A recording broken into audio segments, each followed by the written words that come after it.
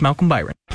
Live from the Momo Pizzeria and Ristorante Studios at 44th and O. Morning radio for the entire capital city. This is LNK Today with Jack and Friends on the voice of Lincoln, 1499.3 KLIN.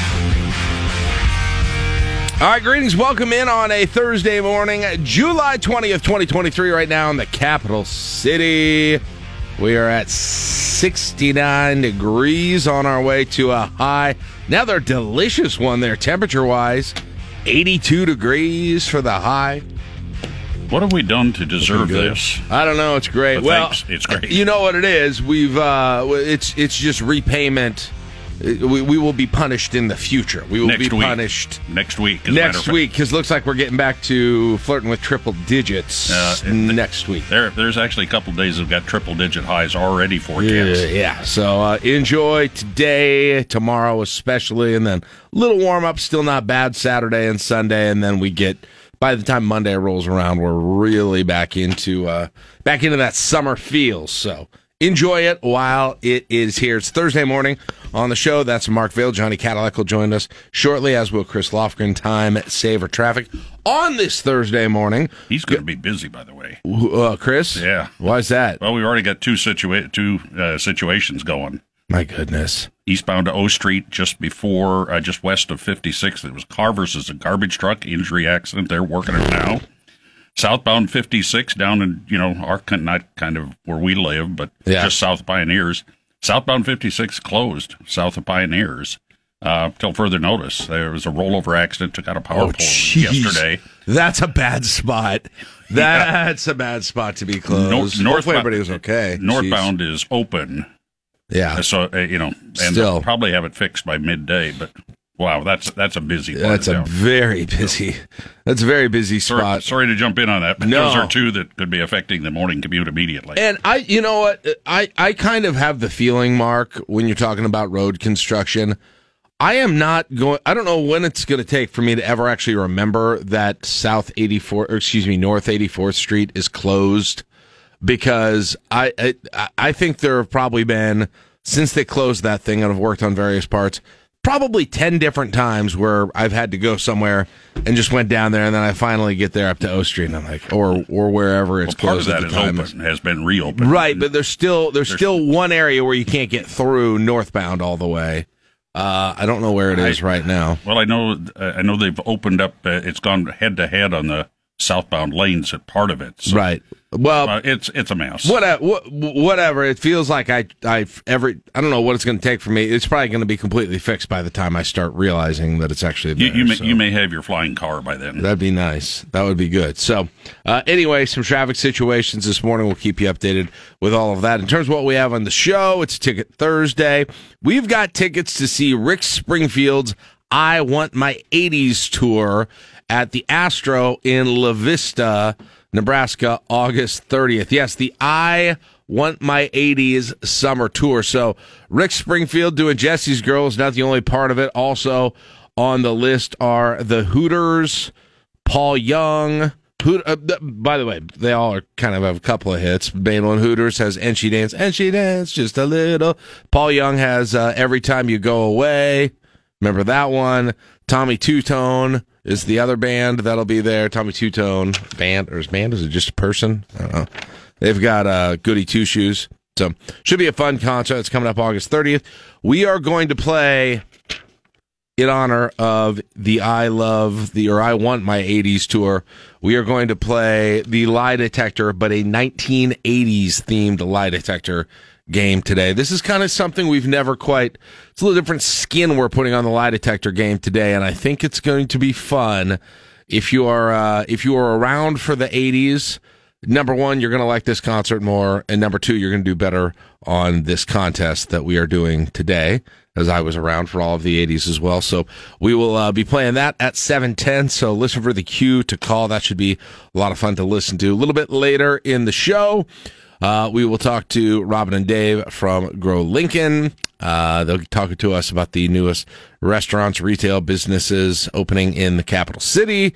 And then later in the show today is the last week where Greg Sharp is going to be taking his little summer break from us. He'll be back next week, but to fill his spot at 8:35 today, we will be having for the first time in a long time, too long, Dr. Ken Dewey, who normally joins us on a pretty regular monthly basis.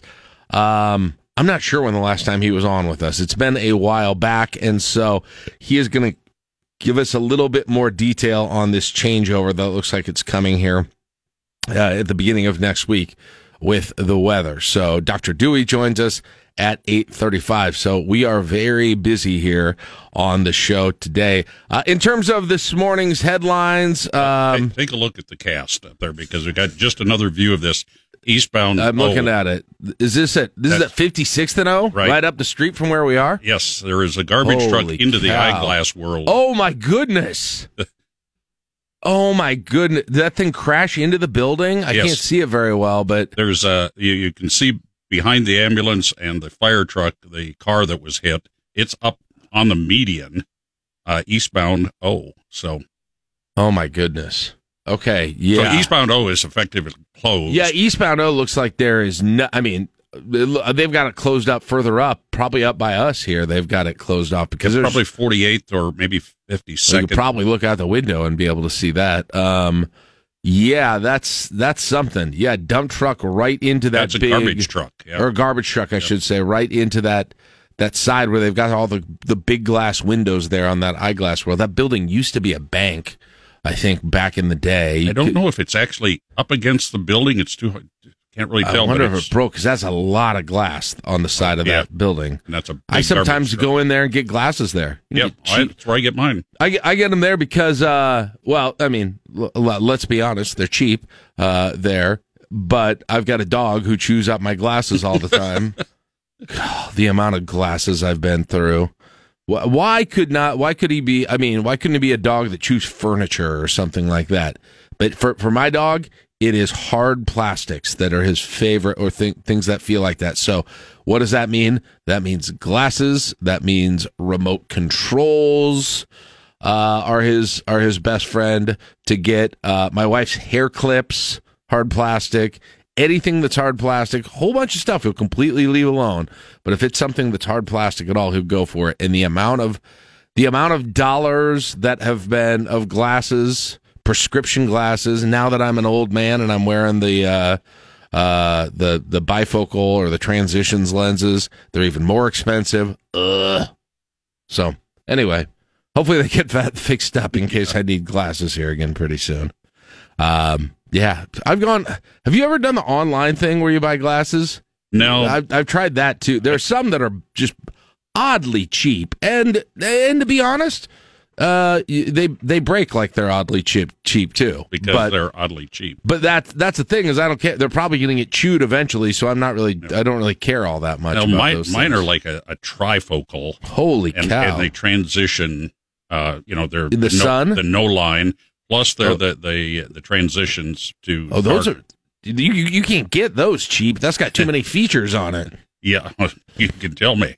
Yeah, even at the discount places, you're still probably $200-$300. I'm gonna guess for those. Aren't try you? $7. Oh my gosh!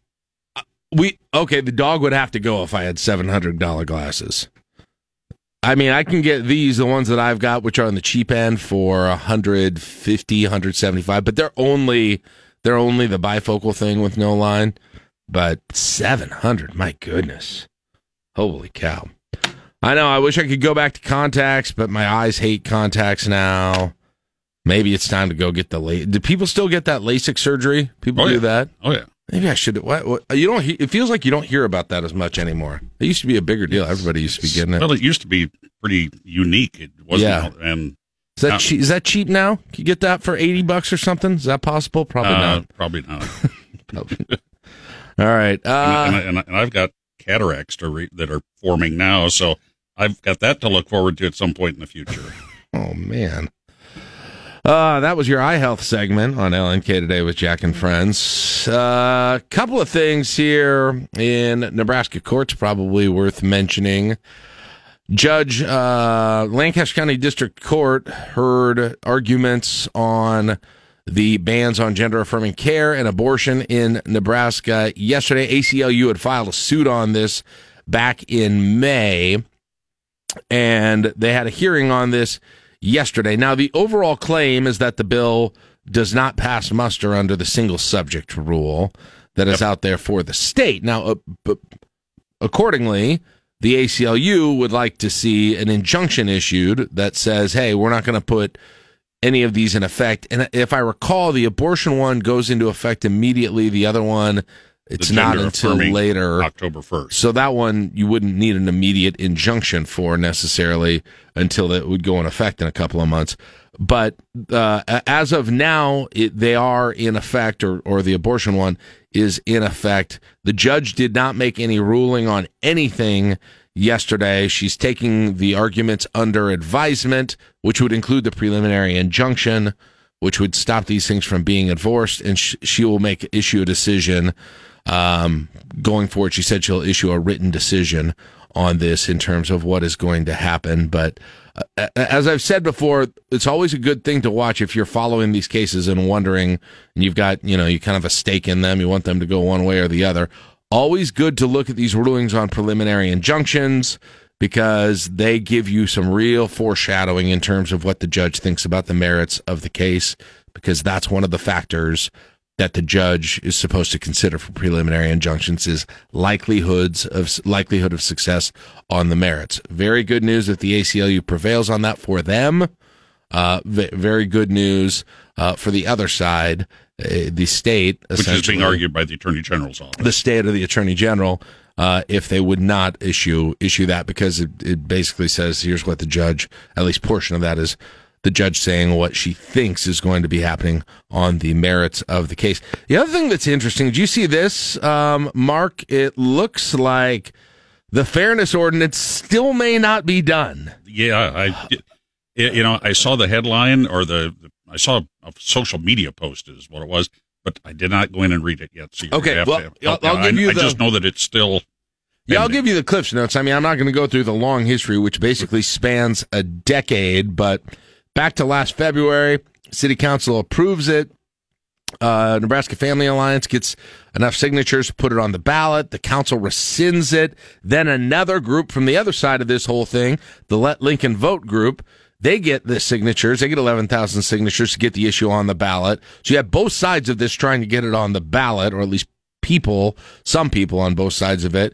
But Lancaster County Election Commissioner says, can't verify these signatures because you don't have a statement on this thing that says whether the circulator was paid or a volunteered collector. Therefore, it's invalid. Therefore, we can't even get to verifying these things. Therefore, it is not going to be on the ballot.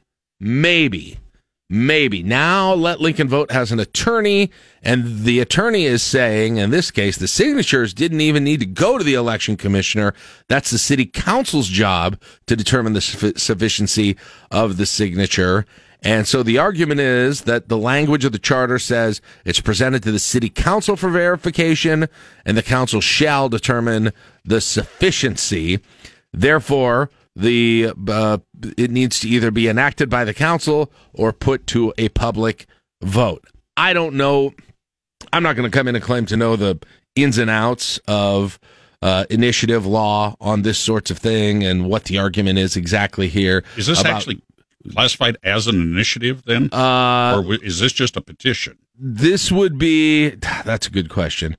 That's a good question. I always got mixed up earlier when we were talking about a referendum versus an initiative. The ballot initiative petitions, it's very, very specific on how they are printed and what has to be there. I mean, even the font on some of those, if they're going for a ballot initiative. I think I'm saying that shorthand, maybe not necessarily legally, if that's not the right thing on this. But I mean, the bottom line is we got these signatures, and the city council can either enact this or they can send it to a vote, essentially, is the legal effect of this. The first time it went through, when the Nebraska Family coalition did this. The city council said, we're rescinding it. We're not going to go ahead and do this whole thing. So now I don't know how solid of a case this is, but if Let Lincoln Vote wins this, city council could enact it, right? But they chose not to do that earlier. Because of the National Family Alliance. They didn't seem to want it on the ballot. They didn't seem to want it on ballot either, though. But the other thing they could do is allow voters to decide once and for all on this thing. This thing's almost been on the ballot time after time after time, but it hasn't been yet. So potentially, if things go the right way on this whole thing, you could have this on the November 2024 ballot, along with everything else, along with president, along with Senate, along with legislature, along with the House, along with the potential for ballot initiatives on medical marijuana, for ballot initiatives on paid sick leave, for ballot initiatives on tax credits for donations to private school, along with probably more ballot initiatives and referendums going along with that. So shaping up, I mean, can you imagine grouping all of these things that seem like have been on the verge of being on the ballot? Yeah, I mean, talking about medical marijuana, same thing. Been on the verge of being on the ballot time and time again, and it could all finally happen in one major, giant election, probably breaking turnout records in November 2024. So we'll see what the judge says in this thing, but I don't know. I don't know how that one's going to go. There's no early election next year in this city that it could go on. It would have to be. There's no city. We're in an off year. Could it be on the primary? No, it wouldn't be. No, because it would only be one party. It wouldn't be the entire city voting for it, because the primary election goes to different sides. So that's the next election you can put it on. So I assume that's the one it would go on is 2024. So anyway, those are some of the things going on. Again, a couple areas to be aware of, at least for the time being. You're going to want to avoid eastbound on O Street around 56th. And then the other one was South 56 Mark. Linden to Spruce. That's about 2 blocks south of 56th and Pioneers. Okay. So between Pioneers and Nebraska Parkway. Yikes. Southbound. All right. So there you go. So what's going on? Got to check sports coming up next. Sound off in 10 minutes. And don't forget your chance to win those Rick Springfield tickets with 80s Lie Detector coming up at 7:10. You listen to LNK Today with Jack and Friends on KLIN. Severe weather means interruptions. Check closings and cancellations anytime at KLIN.com. Pulling up to Mickey D's just for drinks? Oh yeah, that's me. Nothing extra, just perfection and a straw. Coming in hot for the coldest cups on the block. Because there are drinks. Then there are drinks from McDonald's. Mix things up with any size lemonade or sweet tea for $1.49. Perfect with our classic fries. Price and participation may vary. Cannot be combined with any other offer. Ba-da-ba-ba-ba. If you own a vehicle with less than 200,000 miles and have an auto warranty about to expire or no warranty coverage at all, listen up. CarShield has a low-cost month-to-month vehicle protection plan that covers more parts than ever. Visit carshield.com/audio to find out how you could pay almost nothing for covered auto repairs. Drivers who activate this vehicle protection today will also receive free roadside assistance, free towing, and car rental options at no additional cost. Get your free quote today at carshield.com/audio. That's carshield.com/audio. I'll just Malcolm Byron. News from both inside and outside of Lincoln, and conversation on how that news affects us here. It's time for the Sound Off on LNK Today. All right, a couple of quick notes before we get into that. I want to mention, number one, in half hour from right now, we're going to be giving away tickets to see Rick Springfield's I Want My 80s tour. It's going to be in La Vista on August 30th. This sounds like a lot of fun. Not only is it Rick Springfield, but is going to be partnering up with fellow 80s hitmakers, the Hooters, Paul Young, and Tommy Two-Tone. And they'll be in La Vista on August 30th. So if you're a fan of 80s music, you're going to hear a lot of the hits there. If you want to get tickets to that, listen for that cue to call, because once we do that, we are going to be playing Lie Detector Test. This is going to be testing your knowledge of what actually happened and what didn't happen in the 80s. This is going to be a fun one, a little bit different than we've done in the past, so be listening for the cue to call. Be ready to play along in the car, at home, and we'll have some fun with that coming up at 8:10. Now, that said, it's already Thursday. This week's kind of been flying by. Tomorrow is Friday. Tomorrow is Request Line Friday. So I wanted to make sure I made the decision yesterday because we made it kind of late and didn't make an announcement. We're just going to go this week. We're going to go general with Request Line Friday. We'll probably have a theme for next week for you, but we're going to have on this Friday, again, general, whatever it is you want, so long as we can play it on the radio, which, you guys, that was a bit of an issue last week, so please make sure you can play them on the radio. And so whatever gets you in the mood to get ready for the weekend tomorrow in the dog days of summer, text those songs in now. Get at the front of the line. You're going to get more of the song played. You're going to get a more primetime spot if you text those in at 402-479-1400. So get going on that today. Be thinking about what song might make your morning tomorrow, and we'll get that played. We'll have a good time with that as I go back to the DJ booth for that tomorrow. So that's a couple of the things that we've got coming up. All right. With all of that said, it is time to do our sound off. We got a little today. We don't have a ton on here right now, but nothing huge in the world of politics, which is just fine, I think, probably for a lot of us. Although we do have kind of a culture war thing here. We haven't talked about it yet on the show, but it seems like it's everywhere. So I feel like we should at least acknowledge it and mention it and get people updated if they haven't heard about it. Country singer Jason Aldean put out a video for a song of his that's actually been out for several months. He said it's been out since May, but it's drawn some controversy. It's drawn some criticism. He's spoken out about it. So if you don't know what's going on when people are referencing Jason Aldean, let's get you at least a little bit of a primer on all of that so you understand the conversation. Aldean's new song, Try That in a Small Town, centers around people in a small town taking care of their own. But the song and music video has sparked controversy. Critics allege it's racist. And now even CMT has stopped airing the video. Now in that video, there are real clips of riots and violent crime. Critics say part of the music video was filmed in front of the Maury County Courthouse that was once home to a lynching. However, the same courthouse was used in other productions, including the Hannah Montana movie. Tennessee Democratic State Representative Justin Jones condemned the song, calling it heinous for promoting violence. All right.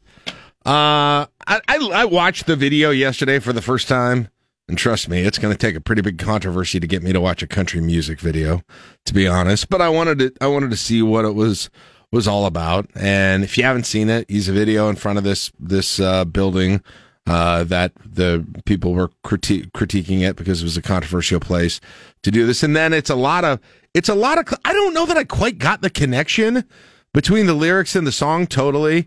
It was a lot of clips of protests in, especially around 2020 and those sorts of things, and some of the violence that was happening with that. And the lyrics are like, it's like, let's keep the red dirt roads red, keep the little white church, keep keeping God first, keep dragging that plow, keep the blue in your collar, keep the sweat in your dollar, keep the sins in the water and your roots in the ground, keep standing tall, the hell in your gnaw.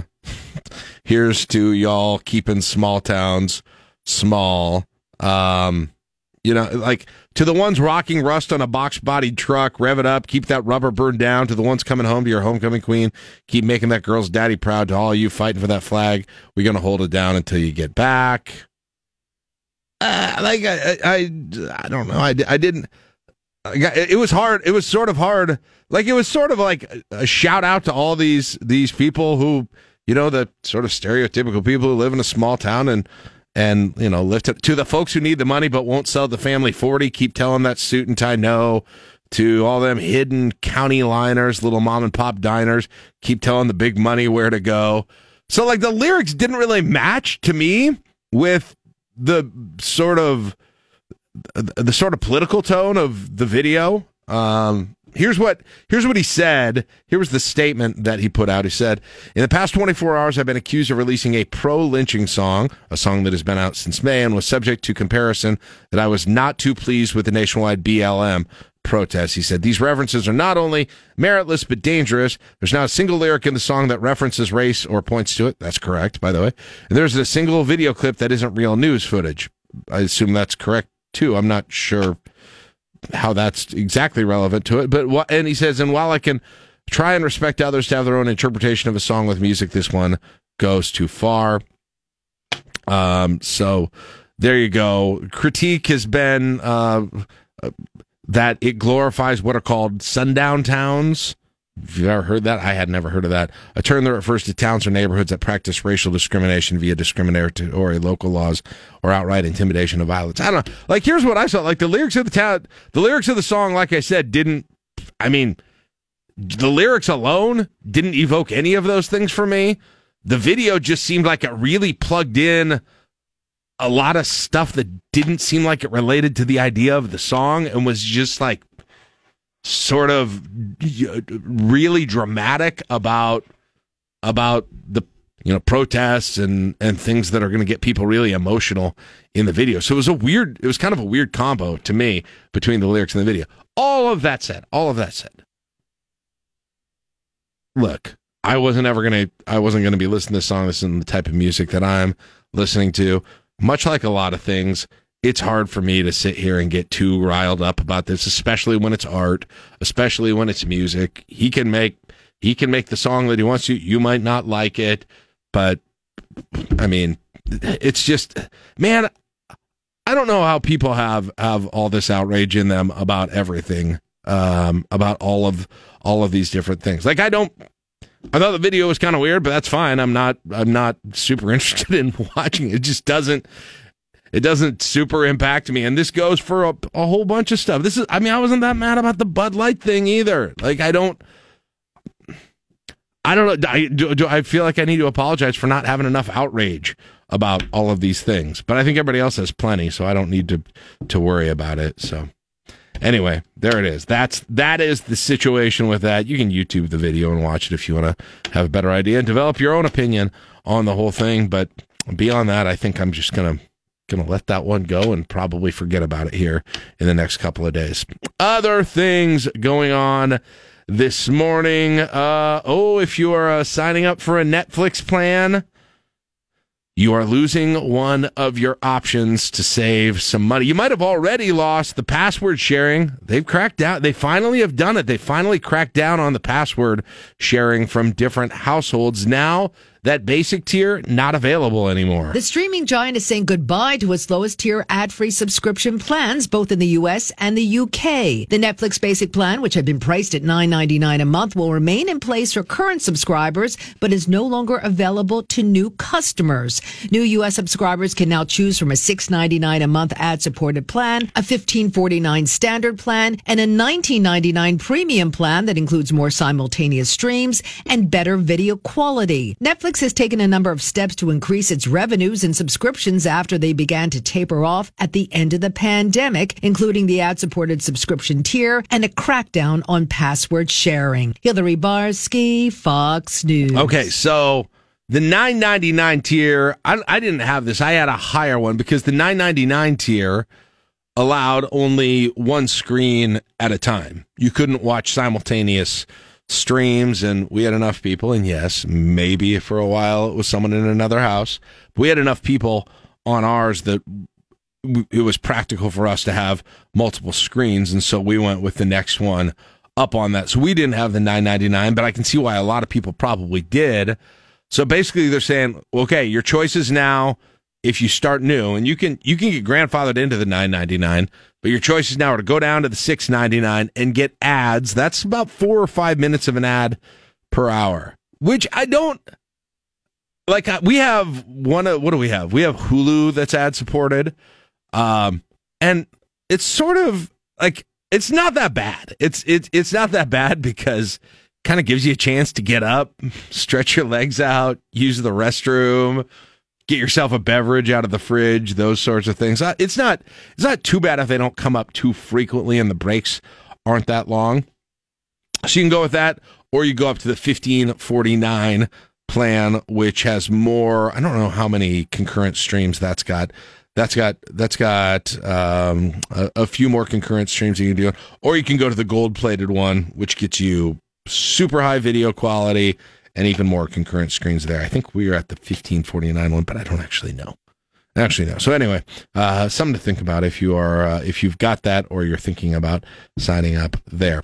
All right, other things going on today. You remember the this was always brought up. This happened to be just kind of around when I was going to law school and thinking about going to law school, and a lot of people would bring this up. They're like, "Oh, you're gonna be one of those lawyers that sues McDonald's because coffee is hot," because of this story years ago. Who was burned by the coffee, got a huge settlement. I can't remember exactly, or won in a lawsuit. I think it was against McDonald's. I don't even remember. Well, we've got another McDonald's hot food, not coffee this time, hot McNuggets situation that ended up in a pretty hefty settlement. It wasn't a minor burn, second degree, leaving her lamp, the lawsuit claimed, disfigured and scarred. Olivia Carballo was just 4 when she was burned after opening a Happy Meal bought at a Tamarack, Florida McDonald's. According to the lawsuit, the nuggets there were served at a scalding 200 degrees. McDonald's says the nugget could not have been more than 160 degrees, cooked at that temp to avoid salmonella poisoning.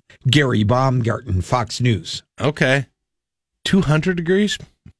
I mean, yeah, if you're cooking chicken, you need it to be 100. I mean, internally at least, when you put a meat thermometer in chicken or pork, you got to get it up to that 160 degree level, at least in the interior. So, but that sounds nasty on the lap and big injuries there for a 4-year-old.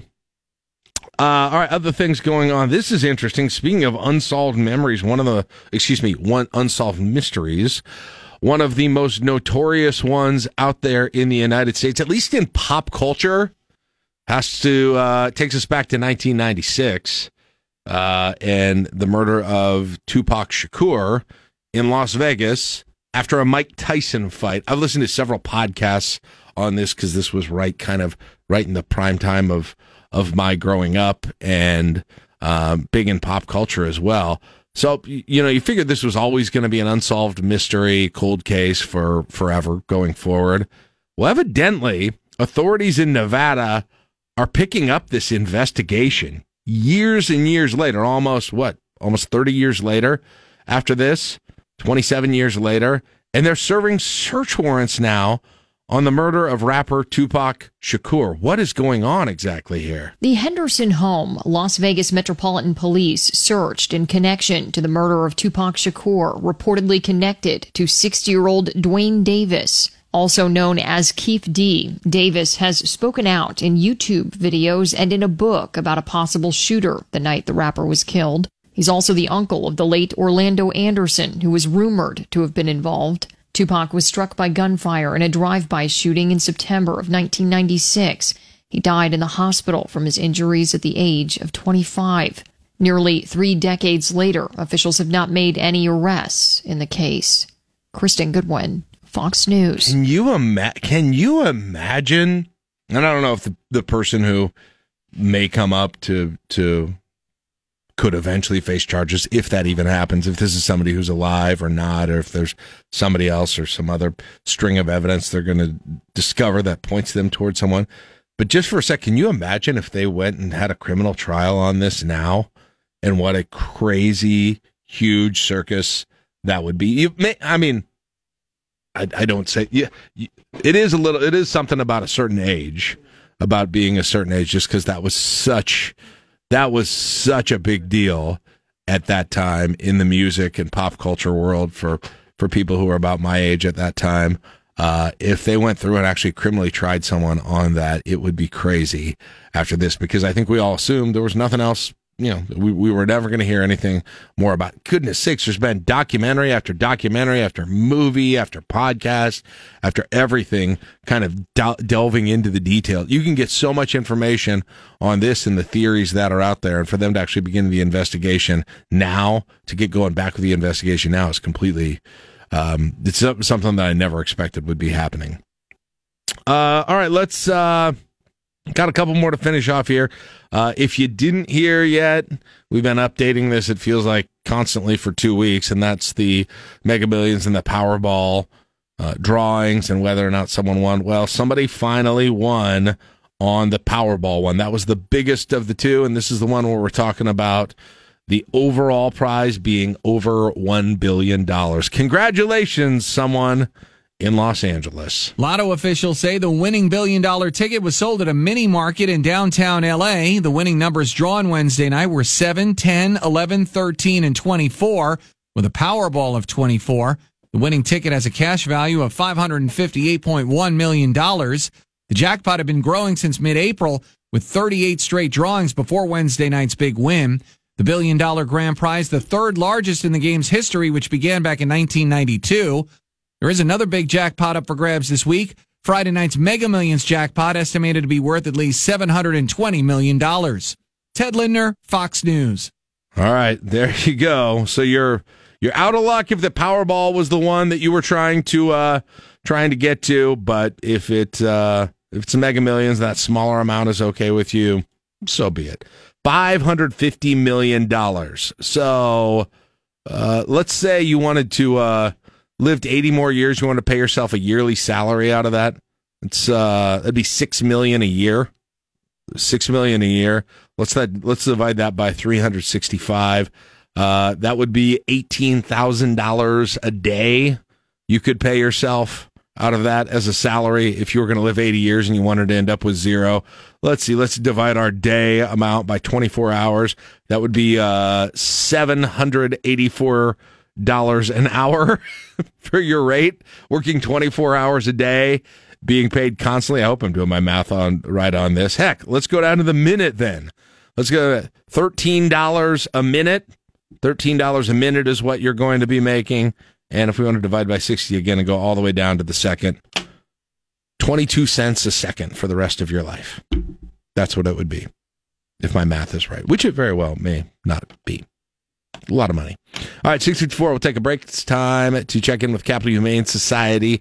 Next, a potential pet in your home. Maybe you're thinking about it. We'll consider an adoption from Capital Humane Society, and we'll tell you about the pets there right now after this on KLIN. Meteorologist Malcolm Byron. It's our weekly spotlight of pets for you to adopt from the Capital Humane Society on LNK Today.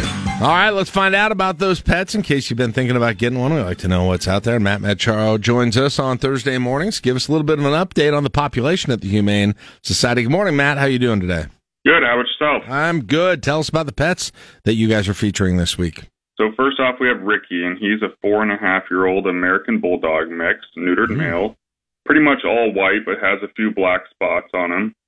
Weighs about 81 pounds, and he was surrendered to us due to no fault of his own, but his previous owner, unfortunately, they lost their home and couldn't take care of him anymore. But he's a special needs pup. He is deaf, so he will need a new home that understands he'll have to use hand signals and not rely on those verbal cues, but plays really well with other dogs, and he'll likely do well in a home that has another dog that likes to play as well. Nice. All right. What else do you have? And then we got Rowdy. So Rowdy's a 4-month-old domestic long hair, neutered male, orange tabby kitten. He came in as a lost kitten, and nobody came looking for him, but true to that name, he is definitely rowdy. He loves to play and definitely explore all the surroundings around him. But if you're looking for a fluffy, energetic, and entertaining kitten, Rowdy's going to be your guy. All right, very good. If people want to make an adoption, how do they go about doing that? So Pilot Pet Adoption Center, we're out at 70th and Nebraska Parkway, and we're open today and tomorrow from 11:30 to 7 both days, and then Saturday and Sunday from 12 to 5. So encourage folks to come on out and see all the pets that are available for adoption. Very good. Yes, I encourage you. I repeat that. Get on out there, check out the pets available, make an adoption, and help the whole community out here. Hey, thanks so much, Matt. I appreciate it. We'll check in with you again next week, all right? Have a good one. I got Matt Macharo from the Capital Humane Society. All right, coming up from 10 minutes from now, be listening. There will be a cue to call. I will give you a cue to call a little bit later. And if you call, you're going to get a chance to play the Lie Detector 1980s version. We're giving away 2 tickets to see Rick Springfield's I Want My 80s tour in La Vista. That's also featuring the Hooters, Paul Young, Tommy Two-Tone, completely 80s. And so we're going to test your knowledge of the 80s with the Lie Detector 80s version. That's coming up at 7:10. Should be a lot of fun to play and listen to. And someone's going to come out of there with tickets. We'll also count down the 5 things you're talking about today with your morning drive. A little bit later in the show, during the 8 o'clock hour, the Grow Lincoln team, Robin and Dave, will be in with the very latest on new restaurants, retail businesses in the capital city. And then it is our monthly visit from Dr. Ken Dewey. He's going to join us at 8:35 and tell us when the warm-up begins. It's 7 o'clock on KLIN Lincoln. Pulling up to Mickey D's just for drinks? Oh yeah, that's me. Nothing extra, just perfection and a straw. Coming in hot for the coldest cups on the block. Because there are drinks. Then there are drinks from McDonald's. Mix things up with any size lemonade or sweet tea for $1.49. Perfect with our classic fries. Price and participation may vary. Cannot be combined with any other offer. Ba-da-ba-ba-ba. If you own a vehicle with less than 200,000 miles and have an auto warranty about to expire or no warranty coverage at all, listen up. CarShield has a low-cost month-to-month vehicle protection plan that covers more parts than ever. Visit carshield.com/audio to find out how you could pay almost nothing for covered auto repairs. Drivers who activate this vehicle protection today will also receive free roadside assistance, free towing, and car rental options at no additional cost. Get your free quote today at carshield.com/audio. That's carshield.com/audio. 479-1414. That's a quick check of your time-saver traffic. Live from the Momo Pizzeria and Ristorante Studios at 44th and O. Morning radio for the entire capital city. This is LNK Today with Jack and Friends on the voice of Lincoln, 1499.3 KLIN.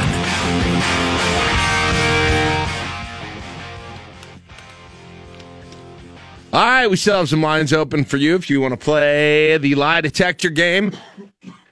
See how well you know your 1980s events, and if you do, you can win 2 tickets to see Ring Springfield's I Want My 80s tour at the Astro, the facility in La Vista, new facility, by the way. Rick Springfield, the Hooters, Paul Young, Tommy Two-Tone.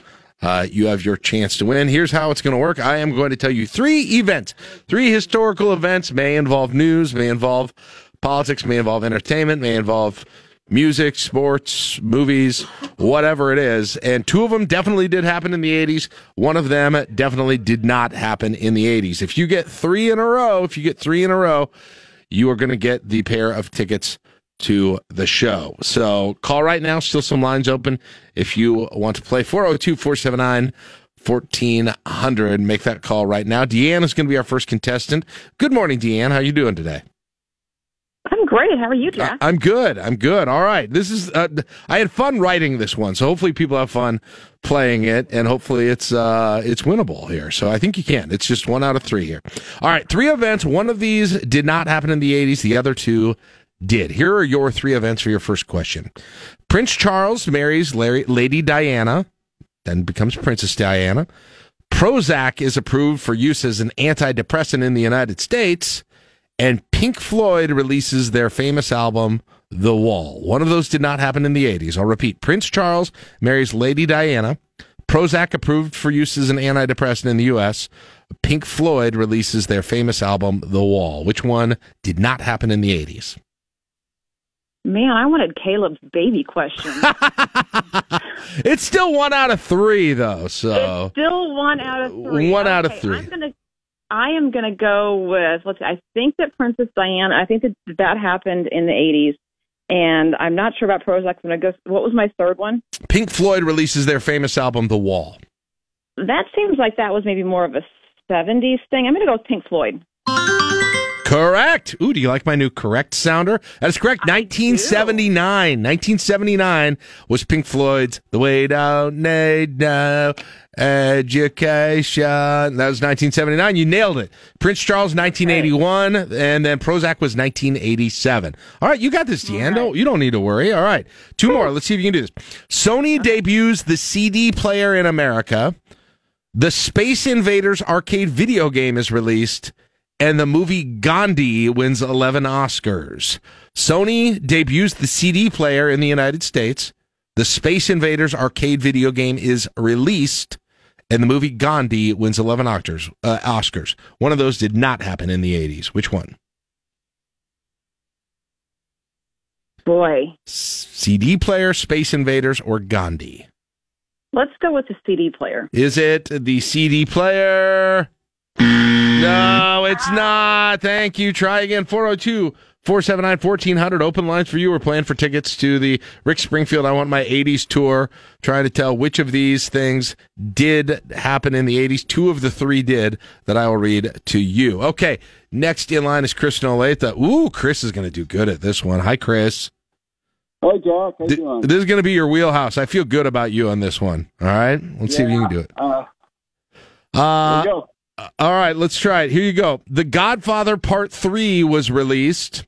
Colin Powell becomes the chairman of the Joint Chiefs of Staff, or the first iteration of the Simpsons TV show was broadcast. Once again, one of these did not happen in the 80s. The other two did. The Godfather Part 3 was released. Colin Powell becomes the chair of the Joint Chiefs of Staff, or the first episode of The Simpsons was broadcast, which did not happen in the 80s. A little bit of a guess, but I think Godfather Part 3 was in the 90s. Is that your guess? That is my guess. Correct. Godfather's Part 3. I tried to trick you there. It was in 1990, so it just missed the 80s. Godfather Part 3 was 1990. All right. Here's another one. Taylor Swift was born. The Lexus car brand is launched. And ESPN launches in the United States. Taylor Swift is born. The Lexus car brand is launched, or ESPN is launched in the United States. Two happened in the 80s. One did not. Which one did not? God, I want to say ESPN was 79. Let's see, it's 23. I'm gonna go ESPN was launched. I thought that was 79. Correct. In fact, you have the year right, too. 1979 is when ESPN launched. The other two, Taylor Swift was born. Well, Taylor Swift named her album after the year she was born, so a lot of people know that. 1987, I believe. And then the Lexus was 1989, so that just missed the 90s. So there you go. All right, you do this one, you are going to be our winner. Here you go. Your final three. If you get it right, you win. All right. The World Health Organization declares smallpox eradicated. John Wayne passes away. The world's first analog high-definition broadcasts commenced. This is a hard one. Man, I did this one hard. The World Health Organization declares smallpox eradicated. John Wayne passes away. The world's first analog high-definition broadcast commenced. I believe it was in Japan where that happened, too, as I read about it. We're talking about the high-definition thing? Yeah. Okay. Jeez. World Health, smallpox is gone, John Wayne dies, or the first HD TV broadcast. I think John Wayne, I believe it was like early 80s when he died, so that's not it. I'm going to go with the HD. This is a guess. Yep. HD. All right. The HD for the win. No, that wasn't it. You were close. Thank you, Chris. 402-479-1400. If you're just joining us, we're playing for tickets to the Rick Springfield I Want My 80s tour in La Vista, August 30th. It's got Rick Springfield, the Hooters, Paul Young, and Tommy Tutone. So Rick Springfield, 8675309, the Hooters, and we dance just a little close. Paul Young, every time you go away, and Tommy Tutone, goody two shoes, goody two shoes. I can name one song from each of them at least. All right, back to the phones. Howdy, John is going to play this one. Okay, John. Hi, John. How are you doing? Howdy. All right, you ready for this? Good job, Chris, but horseshoes and hand grenades are close. Yeah, he was very close. All right, well, let's see how you do before you talk any smack. Oh, no, I might not do good. I was graduating and went to the earthquake in Mexico City. So okay, well, here are your three. The first Cabbage Patch Kids doll was produced. The Winter Olympics were held in Calgary, Canada. And the Camp David Accords were signed between Israel and Europe. Cabbage Patch Kids, Winter Olympics in Calgary, Canada, or Camp David Accords were signed. Camp David Accords. Camp David Accords, he says. That's correct. 1970s that happened. Yep, that happened in the 70s. All right, you got the hang so far. Can you get two more of these? All right, next group. Media communications company Time Warner is created. Dale Earnhardt Jr. wins his first NASCAR race. Or Kim Kardashian, it's Dale Earnhardt Sr., by the way, not Jr. That would not be right. Dale Earnhardt Sr. Dale Earnhardt Sr. wins his first race. That would have been very easy. Or Kim Kardashian was born. Time Warner is created. Dale Earnhardt wins his first NASCAR race, or Kim Kardashian was born. Which one did not happen in the 80s? Oh, Kim Kardashian. Kim Kardashian. No, she was born in 1980. Sorry. All right, back to the phones. Let's see if we can get a winner here. Next on the line is That Paul. All right, That Paul. You should be good at this. Yeah. You ready? I identify as a flapper, but I am a boomer, so let's drop the boom. You were there, that's for sure. All right, here we go. Which did not happen in the 80s? Space Shuttle Discovery took its maiden flight. Nelson Mandela released from prison in South Africa. The Tony Awards give Musical of the Year to Cats.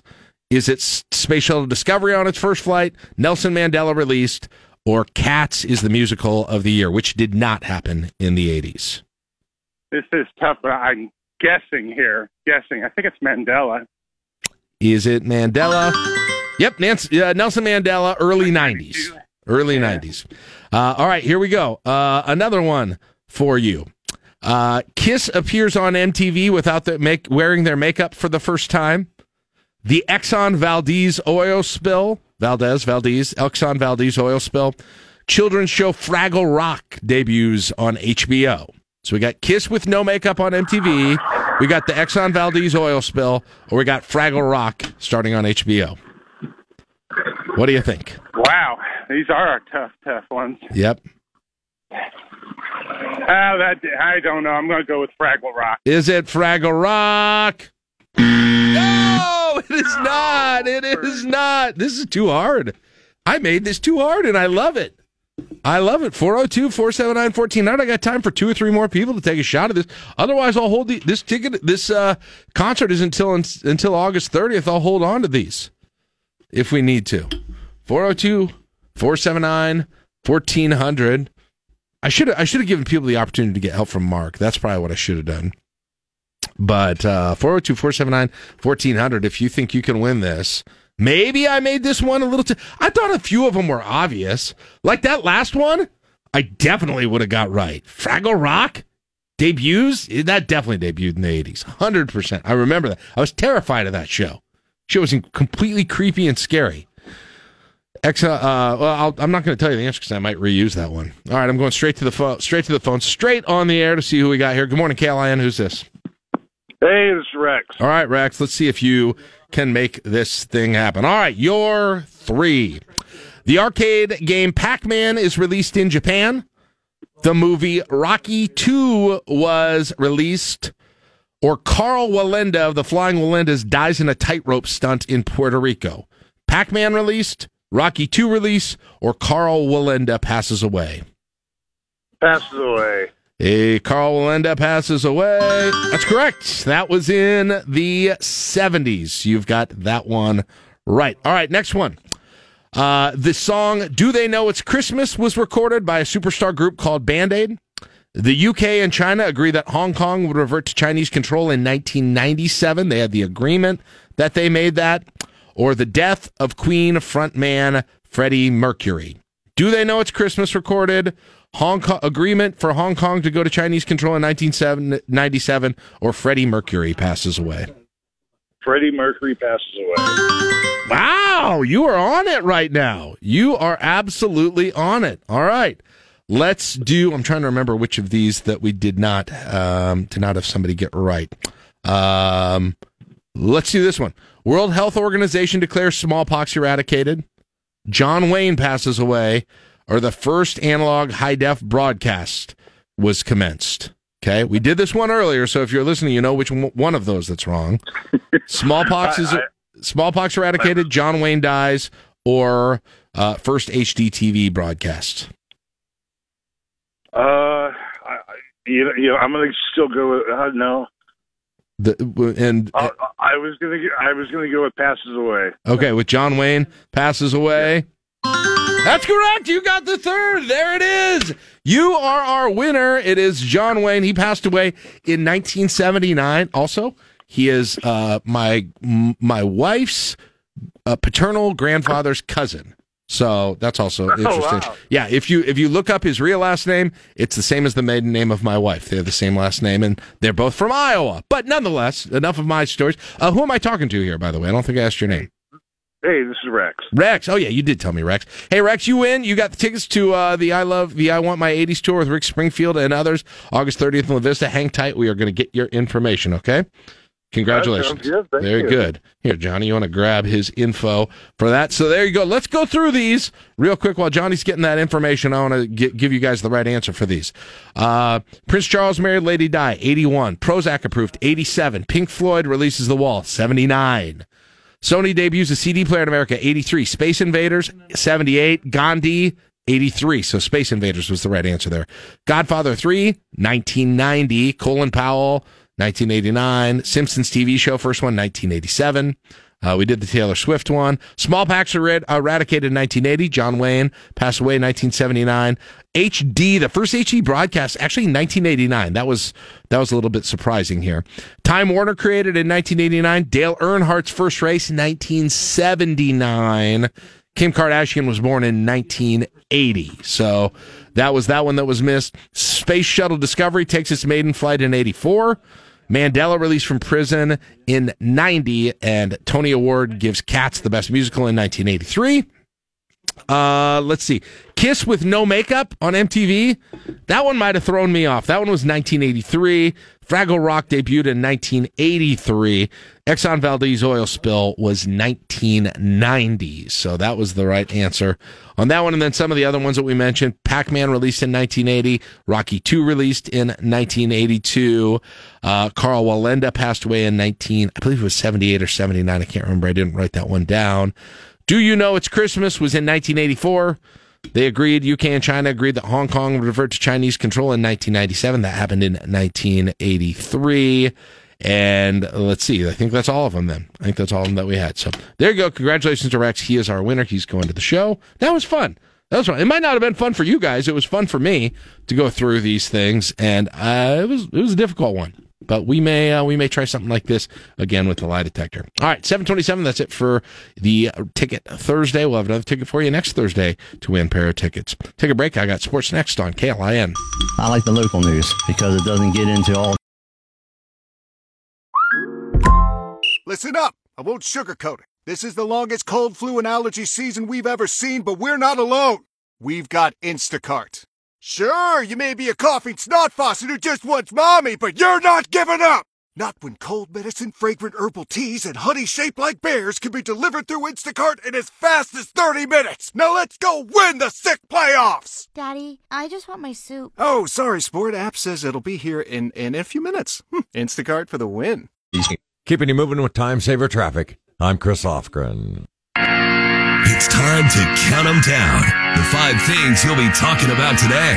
This is the Morning Drive, presented by Stonebridge Insurance and Wealth Management on 1499.3 KLIN. All right, let's get this thing started today with your Morning Drive right now.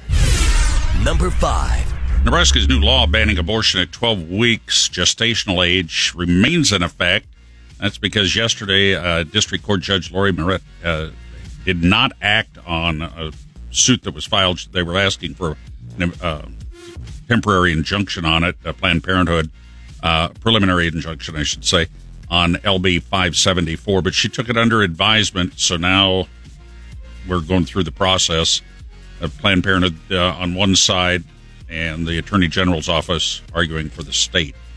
So, but I mean, this has got to be played out over the course of a few days probably before she issues the ruling? Yeah, I don't know exactly how long it'll take, but yeah, it'll be in the coming days. Maybe, I suppose it could be a week or two, but it's not surprising that nothing was decided just upon oral arguments yesterday, because there was a variety of things that were brought up, and I'm sure they briefed the judge on their arguments, and the state came out and said, look, not only do we think they should lose on the preliminary injunction, we think this should be dismissed, and the ACLU said, hey, look, we believe this violates the single subject rule.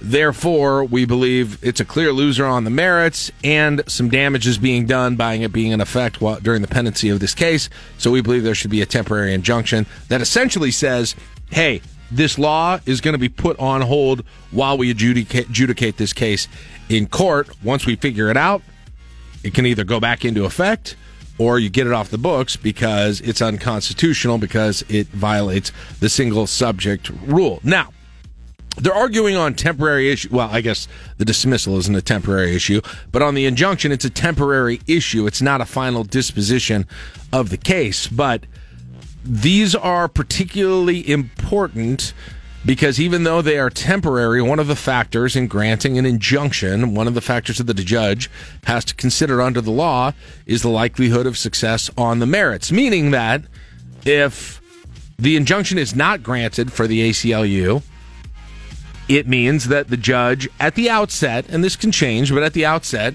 it looks more likely that the state is going to prevail on this. At least that's one of the balancing factor. There's also another factor that essentially says, hey, how much hardship would this create? Are there things that are done that could not be undone if there was not a temporary injunction? And these are amongst the categories of things that need to be considered by a judge when they decide whether to put this on hold. So, that's what we're doing right now, Mark, is we are waiting to see if this law, which went into effect, I think in May, is May 22nd. The abortion portion of it. Yes. Went into law in May. Now, the other part of this, it's my understanding that that's not until October with the transgender gender affirming care. Yeah. So that would be October. So you probably don't need to have any kind of a temporary injunction related to that right now, practically, but it'll mainly be, and I'm not sure exactly what the argument by the state was to dismiss this thing. I'd be surprised if the judge dismissed it out of hand right now, but again, what you're going to look for is what happens in that temporary injunction ruling, whether or not the law continues while the case goes on, whether it stops. That's going to give you a pretty good idea of whether the ACLU has a shot at actually getting this thing overturned. And Mark, it'll be interesting because the discussion is not on the merits of the law, whether it's a good policy idea, right? Any of those things. The simple question that the judge has to decide in this case is whether or not, because you grouped both of these issues together in one bill, does this violate the single subject rule? And it seems, when we talked about this a little when this was actually going through the legislative process, there were, people who are more familiar, maybe than us, with what the jurisprudence has been on this issue. It looks like there's some gray area here, especially when the legislature acts. Yeah, and the Attorney General's basic argument is that the lawmakers do have discretion to do this, and I would imagine they can have a lot of precedent, too, because this sometimes they're called a Christmas tree type bill or something where they put several things together, and we'll see if that plays a factor. Right.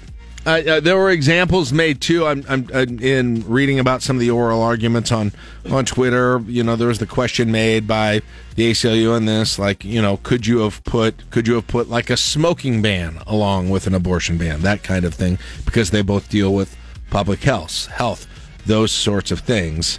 And the ACLU said, look, under what the state's saying, they're basically saying there's no situation where you would be violating the single subject rule. They want such a broad interpretation of it that's what you're getting. So, and then there's another issue too about whether or not it's I guess kind of a standing question that the Attorney General's office brought up too, whether or not Planned Parenthood, doctors, that they've got a right to bring a lawsuit at all in this whole thing. So that, I assume, that's part of the argument for the dismissal of the case. But anyway, we'll see what Lancaster County District Judge Merritt decides on this, as it's in front of her right now, and she'll issue a written opinion in the coming days and or weeks.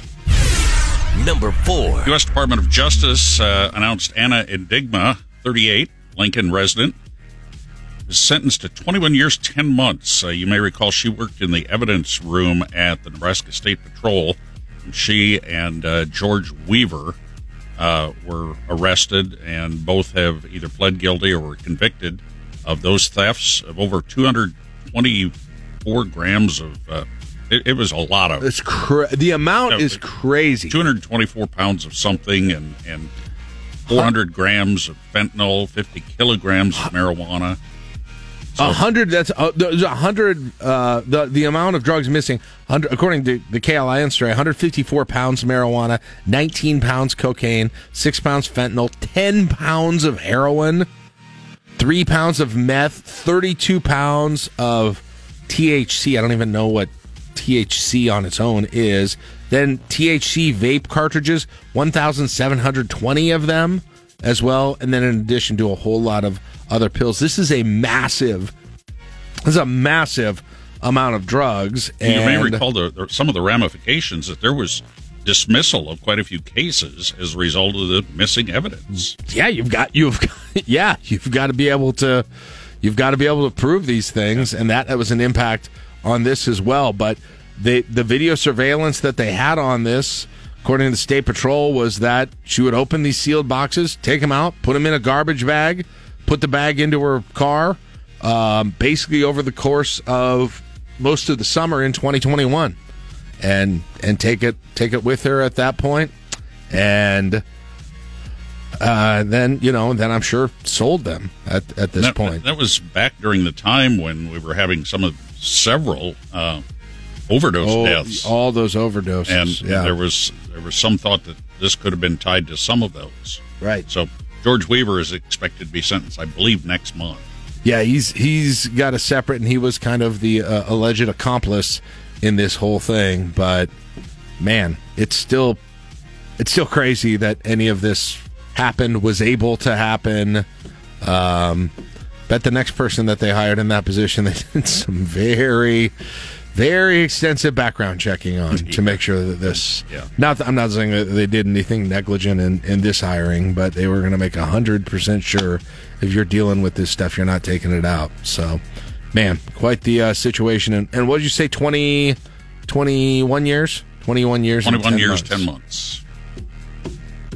Yeah, it sounds about right. Sounds about right for that kind of a thing. And I believe that's wasn't that federal? Yeah, it was the DOJ. Yep, and so there's no parole. Yes. In the federal system. Correct. So, correct. A lot more likely to serve most of the sentence if it's a federal conviction than it would be on a state conviction. So she won't be out till she's almost 60. If she stays that entire time. Sad story. All right, moving on. Number 3.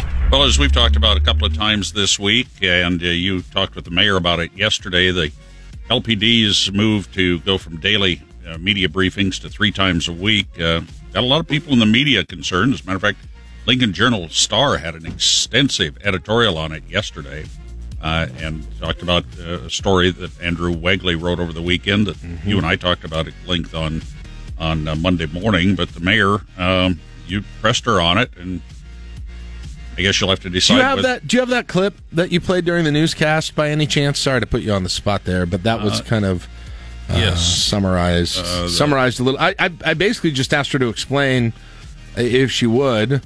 Well, number one, I asked her if she was involved in the decision, and if so, how she would explain why the decision was made to go to back up these briefings from 5 to 3 in a kind of a tradition that's been happening for decades and decades. Here you go. At this point. Because our city website's got access to information 24 hours a day, because we're putting out emails about the activity, because we're available 24/7, because we've invested in a public information officer to serve the needs of LPD and the media, because there are duty commanders on staff to answer questions.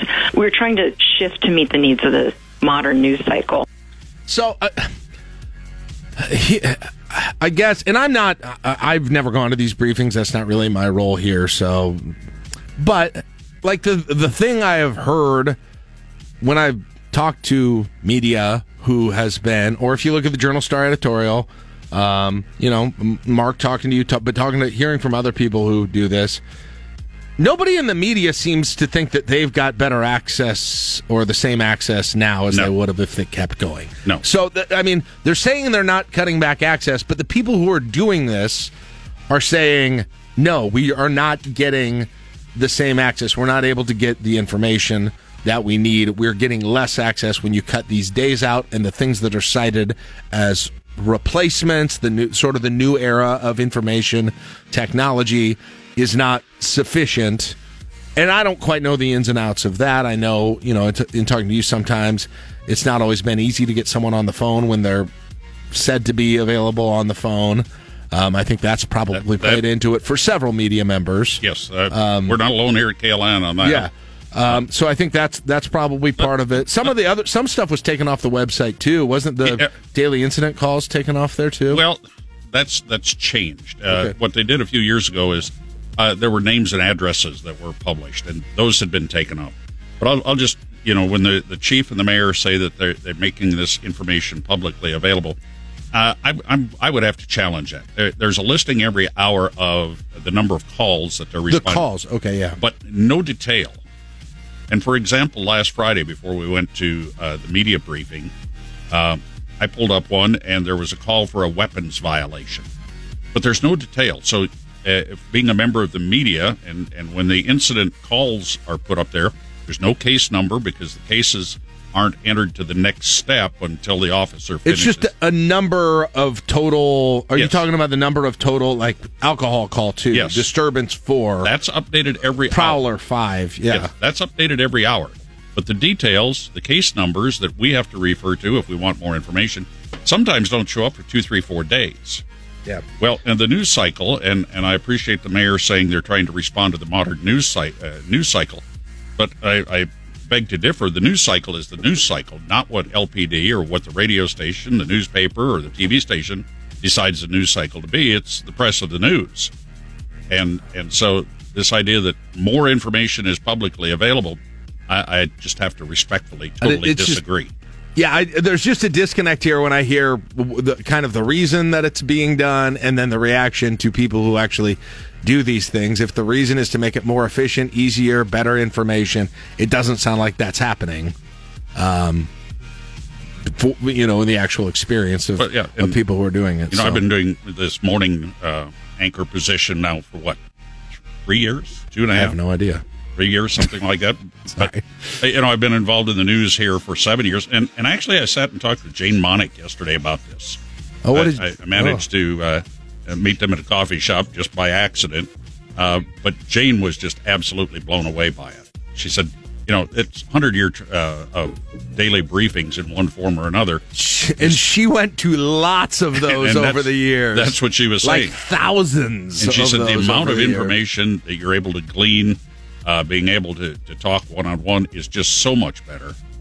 And I guess it's a little bit about, the Journal-Star mentioned this too, it's also about having a bit of a relationship. It is. That kind of thing. But I guess the question is, if you wanted to do it a different way, are those online or other electronic resources available? If they're not, could they be, and could that be a workable solution? But how much has to happen to actually get there where that information is sufficient and good for the media here with whatever's available right now? And that's possible. I'm not sure. And the Journal-Star pointed out, it seems funny that just a few months after a civilian public information officer was hired, that the public briefings, the police briefings, are reduced. Yeah. By 40%, by the way. Right. Yeah, right. It just seems like I don't know. Something doesn't add up. Something doesn't quite add up when you've got the media saying, no, we're not able to get as much. We just haven't been able. We need these things, and the reason the reason stated that it's happening is that it's more efficient this way. It responds to the way the news cycle works now these days, and it's essentially better for media. They're saying no, it's not. So, but I don't know what the answer anecdotally, I've had this discussion with you, and you're aware of how many mornings I've been frustrated over the past over a year now, of not being able to get information by phone.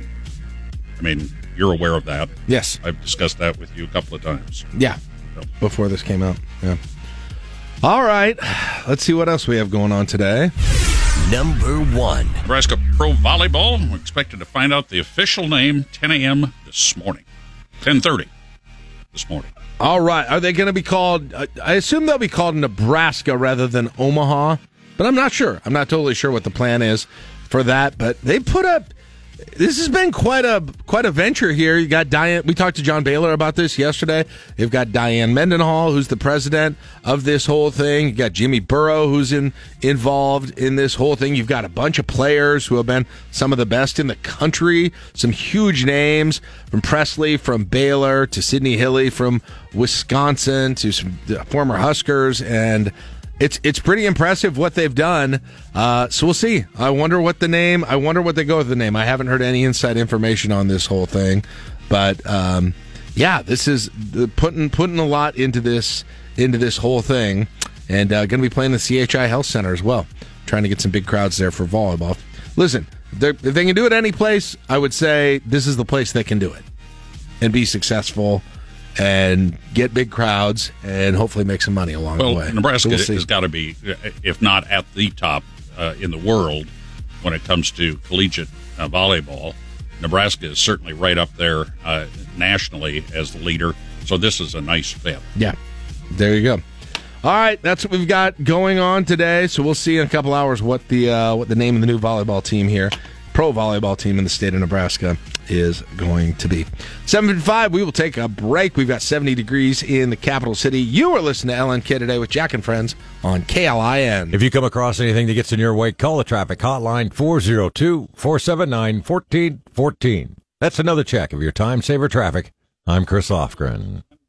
You're listening to LNK Today with Jack and Friends on 1499.3 KLIN. All right, welcome back. Coming up during the 8 o'clock hour, we'll have Robin and Dave in studio with us, the Grow Lincoln team. They've got a list. Looks like we got a couple of pieces of food news here that we'll get in here to what's happening, restaurants opening, changing, those sorts of things, and a bunch of retail news as well. So be listening for that. You might learn about what that new thing that's going in by your place is. And then during the end of the show, the final half hour of the show, we're going to have we're going to have Ken Dewey in here. John Bishop is yesterday. Goodness sakes, I'm forgetting what day it is. This week, we got Dr. Ken Dewey in for his monthly visit. We're going to talk when the heat gets turned back on in the capital city as things. Hey, Mel, Bri here. Gotta work from home today because the whole family caught a nasty. Daddy! Hey, Mikey, if you're gonna puke, find the popcorn bowl! But my availability is 110%. Coincidentally, so is my fever. Kidding. Mel, I'm so cold but hot. But I'm going to get you that budget just as soon as... Mikey, popcorn bowl! Press 1 to use Instacart and get your family sick day essentials delivered in as fast as 30 minutes. Press 2 to keep working. Do not press 2. Just use Instacart, Brian. Bound left turn lane, paving repair. And keep in mind, it is motorcycle and bicycle season. Look once and look again. Keeping you moving with time-saver traffic. I'm Chris Lofgren. Live from the Momo Pizzeria and Ristorante Studios at 44th and O. Morning radio for the entire capital city. This is LNK Today with Jack and Friends on the voice of Lincoln, 1499.3 KLIN. All right, greetings. Welcome in on your Thursday morning, 71 degrees in the capital city. And on Thursdays at 8:10, we talk what's going on in the business, restaurant, retail world in Lincoln and the surrounding areas with Robin Eschliman and Dave Albers, who join us right now. Robin, Dave, good morning. How you doing today? Good morning. Good. Dave, good morning, gentlemen. Good to see you.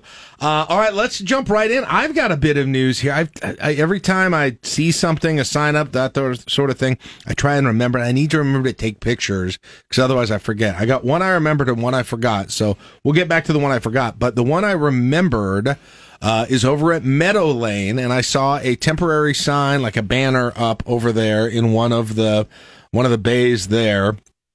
And I can't even remember exactly which businesses it was between, but it's over in the Meadow Lane Shopping Center with Rutabagas. That is, yeah, and that was downtown. Coming back, yeah, Rutabagas. Rutabagas is back? Yeah, vegan comfort food started in 2018, according to their website. They were over by the old Spaghetti Works for a while. Then they got the Lazari space in downtown.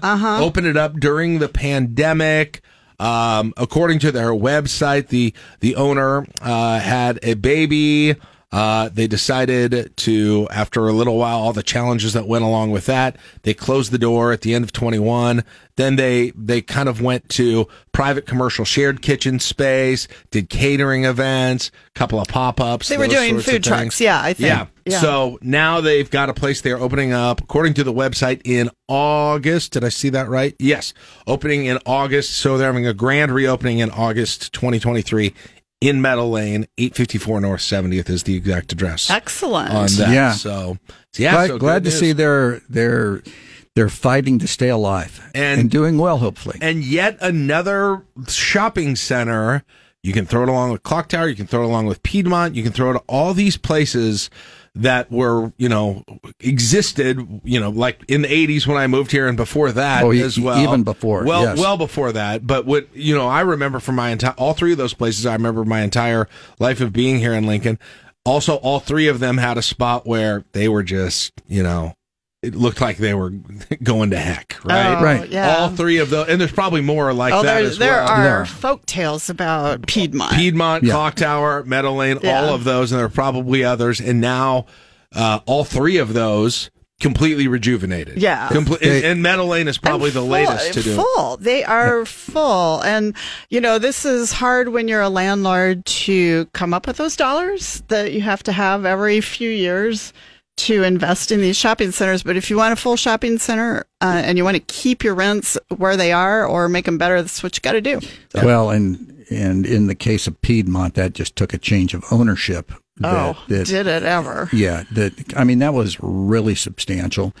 And to somewhat the same degree, it was some different family members at Clock Tower. A different generation. Different generation. Jeez.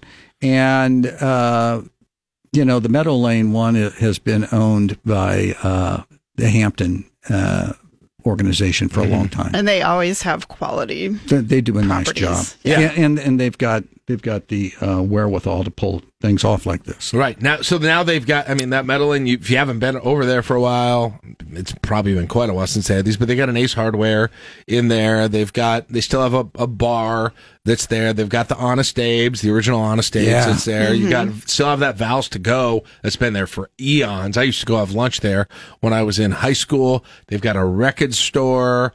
They've got Pharrell's, the body shaping fitness place. And I'm probably forgetting some spots that they've got, and they're going to have rutabagas over there too. Groomer, there's a bar, home decor, So it just kind of follows that same thing of those places that looked like Piedmont at one point looked like it was going to bottom out and be a ghost town. Clock Tower looked like that. Meadow Lane has looked like that, and they've all really rebounded, which is great for the neighborhoods. And they have everything from spas. All these things that you need there. it really fills a need in that neighborhood. Yes. Yeah. So anyway, exactly. Perfect. Great. Good news for the neighborhood. Yeah. And that took, they did that over a little bit of time, but it's been, and I'm talking about Meadow Lane. When did they start that? Maybe 2 or 3 years ago? Yeah. But they've done a very nice job. I mainly remember for going to the Baskin Robbins there years ago. And Doozies. Doozies used to be there. I remember both of those. Come back, Doozies. Come back to Lincoln, Doozies. All right, news in the Telegraph District. What do we have, Dave? Well, according to our colleague, Tom Gifford, the Post Bar is going to come to the Telegraph District. So, once again, talking about an area that looked like it had fallen on hard times and has been rejuvenated because of some developers that have put a lot of effort and money into an area. This is another one. Yeah. And that's one where it seems ripe for more places like this. I know the Mill is kind of the staple over there right now, and there's a couple of places, but there isn't a lot in terms of food, bars, those sorts of things. That seems like it's the next step, that there's going to be a demand for those things. Right, and they're getting more office users in that area also, which is going to help out the bar restaurant scene because of the fact that they have some potential customers. There's foot traffic over there, and there's never been foot traffic. That's the whole point. Right. That's all increasing. Yeah, without a doubt. So the Post Bar. Okay. Very good. All right, news in Northeast Lincoln, 6345 Havelock. Robin, what do we have here? Heritage Bible Church bought a former Farmers Bank, First State Bank building back in 2020. So this has been going on for a while. They are constructing 1893 coffee and cream, as in coffee and ice cream. Further confirming my suspicion that we are onto another micro trend here with this ice cream thing. We have had several of these in recent weeks. This kind of reminds me of that one that was up near the football stadium. There was a church that had a coffee shop up there. That was Destination. That's right. I remember that. Yeah. Church I of the forgot Nazarene what it was called, but I remember Destinations. it. Okay. Yeah. It was called something else before that, I think. But anyway, yes. Yeah, I do remember that as well. Okay, so that's going in on Havelock right over there. At Havelock, yeah. Okay. Dave, 12th and O near Sutter Heyman. We've got some news. Yeah. This is Delco Dave's Cheesesteak. And you have to, and this is what I think is kind of neat about this, you access it from the alley behind Sutter Heyman's area, kind of by it's the back end of what was the Mars Bar, if I remember correctly. So it's the same block that the theaters are on. Yeah. Okay. So, it's just kind of new, and we had the owner on our show last weekend. So if you'd like, you can listen to that podcast. He's actually from Philadelphia. So yes, exactly. This is like the real thing. Right. Philly sandwiches. So he's got cheesesteak credentials then. Yes. Well, not only that, he brings his bread from there. Okay. He felt that was one of the things that was different here versus there was the bread. So he has it shipped in. All right.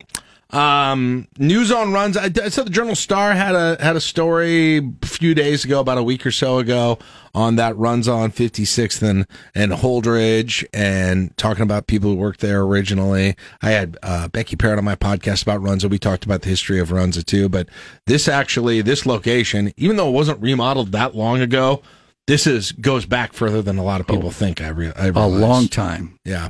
Yeah. Well, Doug Cruz submitted a photo of Runza being torn down, and they are rebuilding its 56th and Holdridge location.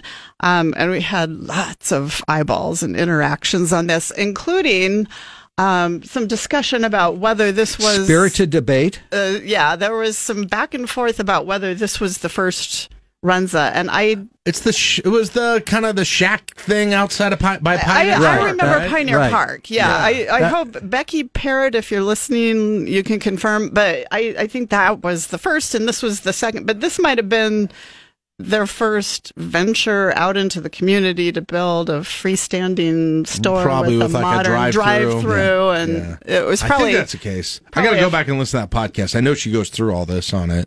That's how I always think of it too. But yeah, that one. When I lived over on East Campus, I spent a lot of time over at that Runza. So yeah. Well, I drove by there when I was in college, which was way before you were in law school. Mm-hmm. So it was there. And it was there. Yeah. So yeah. And like I was saying, it doesn't, like I went there recently and I hadn't been there for a long time. I was like, wow, this place has really sort of been remodeled and looks pretty nice. And they're rebuilding the whole thing now at this point. It's just a pile of rubble right now. Yeah, it absolutely. As I was whole by new there building yesterday. And everything, yeah. Oh, really? I haven't been out there for a while. Yeah, just by there a day or two ago. All right, Dave, let's see. What do we have here? Facebook, another Facebook post you guys had. Yeah, it caused a little bit of buzz on Facebook. East of the Marshall's Home Goods out at Wilderness Hills Shopping Center, Scissors and Scotch Barbershop is coming in. They've got some nice big signs up there and everything. And so it's another men's oriented shop. Or hair. Are you really going to be able to drink scotch while you get your haircut? I believe you can. There's some things you just can't get through. Look,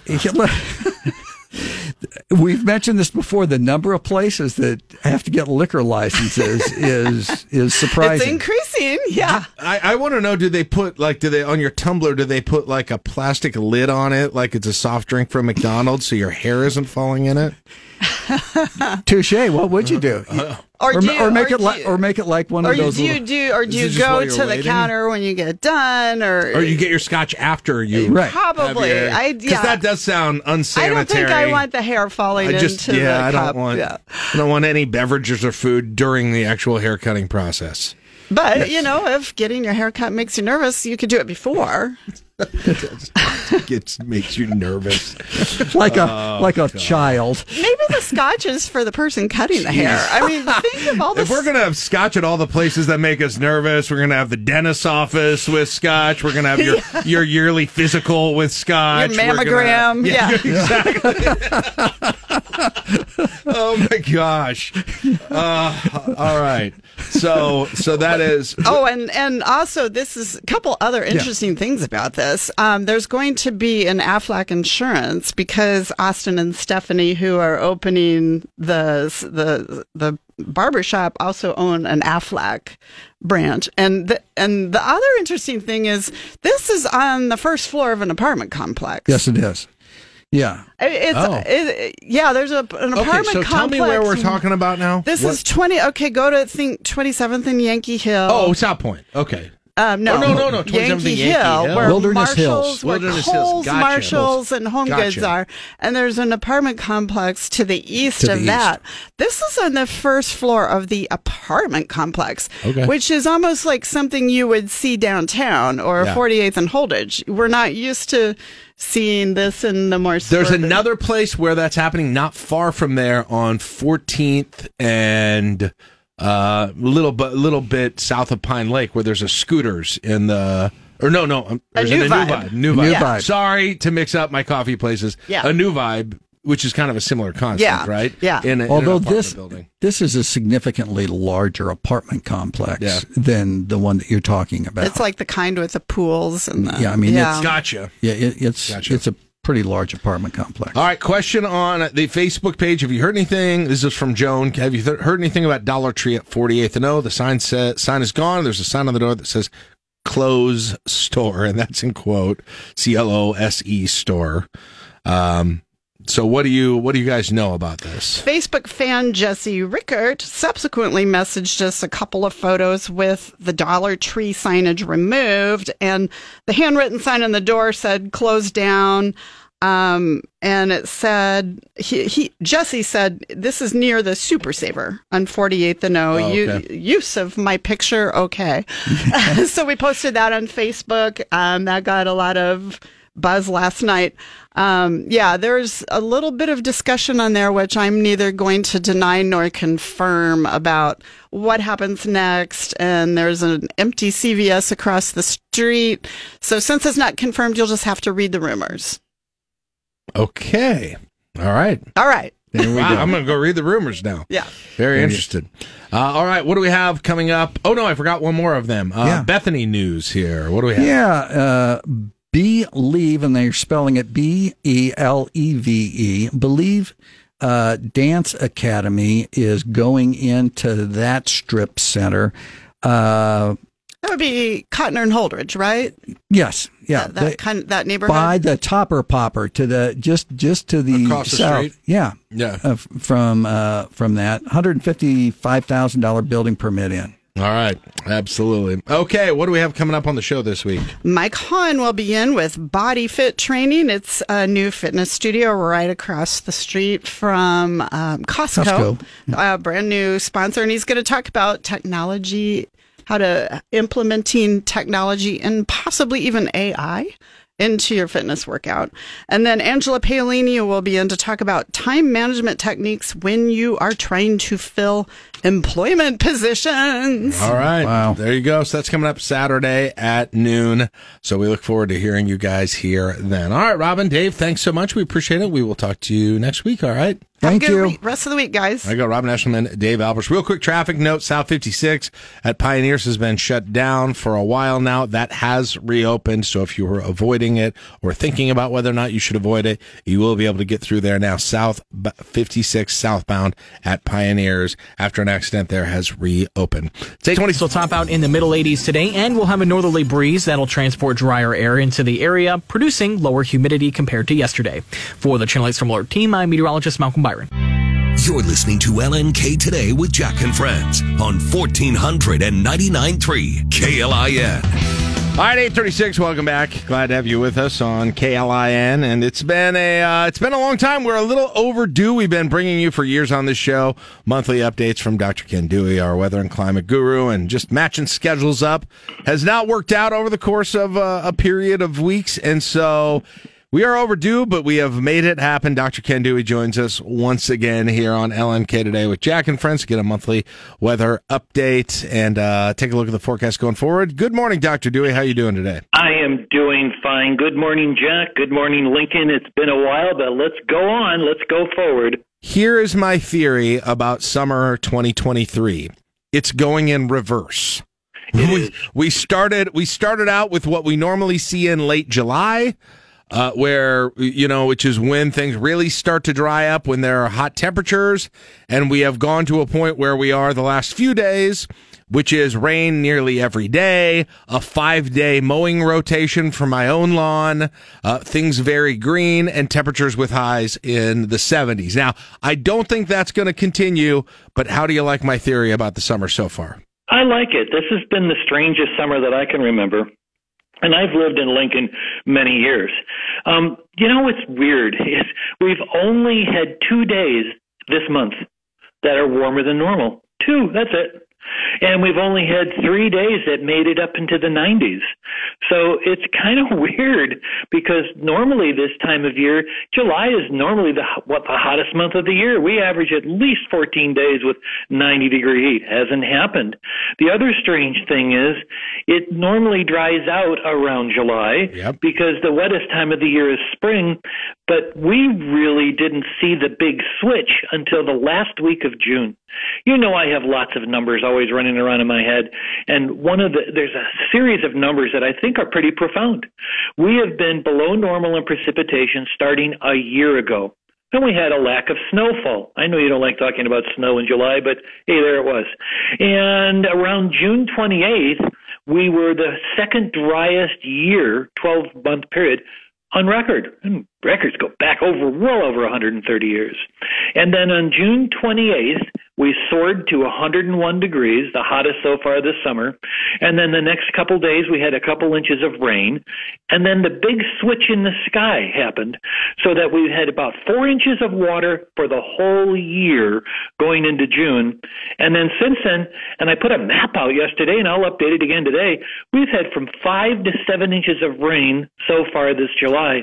So it's been noted by a pretty pleasant month. I know some people are complaining about the humidity, but, that's going to come with all this rain that we've had. So the driest 12-month period on record to second driest 12-month period on record, suddenly it started raining the end of June, the last 2 days. July has seen 5 to 7 inches of rain across our area and a lack of heat.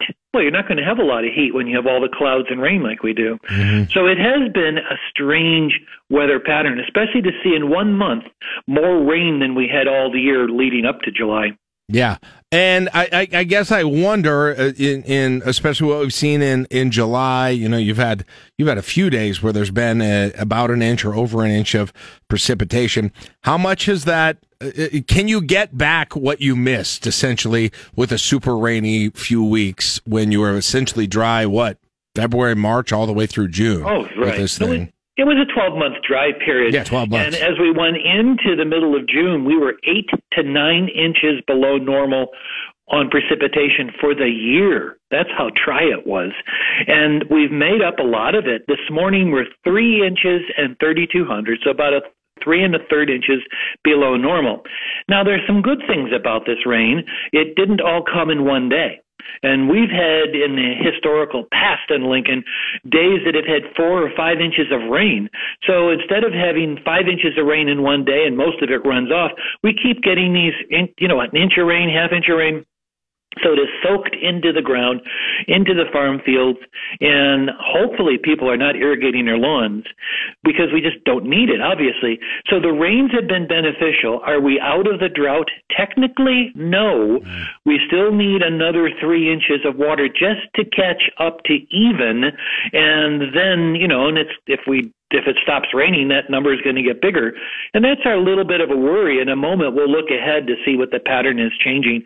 I don't remember a summer that was like this, that it has been dry all year, and then we hit 100 degrees the end of June, and then somebody switched to a different channel, and then it got cooler and wet. Yeah. And just to give just to put in perspective how odd this is July has been, not just from a precipitation standpoint, but from a temperature standpoint. I've got the daily variables page up on lincolnweather.unl.edu right now, Dr. Dewey, and I count 1, 2, 3. The 3rd, the 4th, and the 11th are 90-plus days. The 11th did just hit 90. That's 3 days out of the 19 that we've had so far over 90. What kind of, that's got to be close to never happening, right? It is. It's extremely rare. I think we're going to make up for that as we talk about next week in a few moments. But remember, record highs are up to 115 degrees this time of year. They range from about 103 to 115. Next week, Tuesday, the record high is 115 degrees. And if we look to the south, we're not really going to talk about the south. We don't live there, but maybe people will be interested. For the last 3 weeks, Phoenix, Arizona has been above 110 degrees. Wow. Every day. Yeah. And Death Valley reached all the way up to 127 degrees. Well, okay, nobody lives there. But a lot of people live in Phoenix, and across Texas, Austin, Texas, for example, day after day above 100 degrees and nighttime lows in the 80s. It has just an unrelenting heat across Texas to Arizona and into California. So we may look at this and say, well, I guess it's cool everywhere. I put out a map of the Northern Hemisphere a couple days ago, and it showed there were only 2 places on the earth that were cooler than normal, right here. And then another place over in Asia. It's been basically very warm across the globe, except for here. So it's been we've been spoiled. And I think, I put out a little diagram yesterday saying, summer's not over. This is the peak, the mid-summer when it comes to temperature. So don't count out summer yet. If this was September, we might say, well, I guess we didn't have a summer this year. But we're at the peak, the midpoint of the summer heat. It just hasn't happened yet. So we may have an abbreviated short summer, and that might be what's headed our way. Yeah, we'll get to that in a second. Again, and you mentioned Arizona. The other place that they're talking about record hot temperatures is over in Europe. I happen to be over in Europe. As of about a week and a half ago, we left there. We were in Rome, and there were 100 degrees. They did it in Celsius, and I can't remember those numbers, but it was 100, 101 highs when we were in Rome. And that must be rare there, Dr. Dewey, because they were not ready for it. No, that's been in the news as well, and I'm glad you mentioned that, because over in Europe, and it's in the news every day, that the tourists are just trying to deal with the intense heat. They've had to shut down some of the tourist attractions in Europe because it's just too hot. And then in Canada, it has been so dry, they have exceeded their record number of acres and record number of fires, and we've had smoke down in our area from time to time. Geez. Our smoke comes down from British Columbia and Alberta, Western Canada, and then out of east, the smoke is coming down from Quebec as well.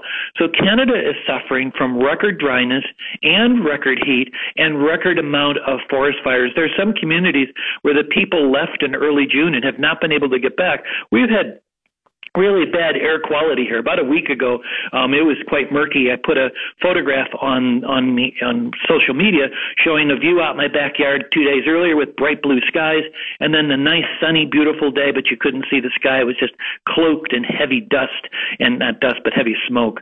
So that is a feature too, Jack. It's not just been hot in the southern part of the U.S., but this heat has been over in Europe as well. And then a related weather factor that's impacted us is the drought in Canada, and they exceeded in mid-June their maximum number of acres that they've ever seen on fire. So this is an amazing summer where we're sitting here, very pleasant, and I've been able to sit outside. I know you like to do the same. I've been able to sit outside every evening.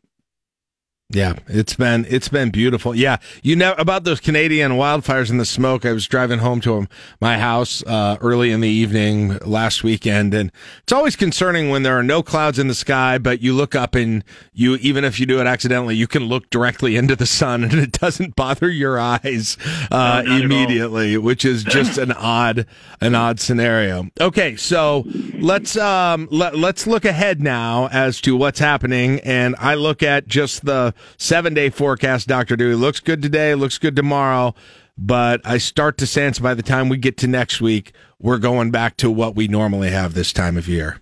It's going to feel like July starting next week. And in fact, if we look at the forecast for Sunday, the forecast high is 90. The normal is 90, but then things begin to get really hot. Now, it's always good to look at how bad it could be, and it's not. 2 days ago, a computer model gave us a forecast high in Lincoln, and don't be scared, this isn't going to happen, but it gave a forecast high for Tuesday of 114. That's not going to happen. I hope. Yeah. But right now, the National Weather Service is saying close to 100 degrees, and the computer models have settled this morning on about 98 degrees on Tuesday, 98 degrees on Wednesday. So the big worry people should have is they hear about all of this tremendous heat off in the Southwest and down in Texas. Is that headed our way? Yes. But it's like in winter when you look at extremely cold air in Canada headed our way, we're not going to be 40 to 50 degrees below zero. You know, we'll be down around zero, very cold and miserable. But is it going to be 117 here like it was yesterday in Phoenix? No. In fact, in Las Vegas, people were getting ill because a flight pulled over to the side, having to wait 30 minutes to take off. They turned off the air conditioner. 2 people fainted. One of the air attendants had to be taken out on a stretcher. That's how hot it is in the Southwest. And in some places, it's still 100 degrees at midnight. Is that what's headed this way? Oh, yeah. But will it be that bad? Absolutely not. We could still escape with having the hottest day be back in June.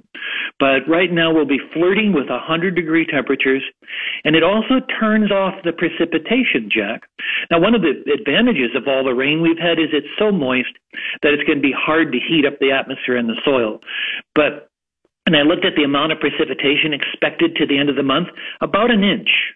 Okay. And that's going to be enough for most people's lawns to keep going, but you're going to see things drying out pretty rapidly when we get those temperatures with winds 20 miles an hour and temperatures up near 100 degrees. But so we know it's coming.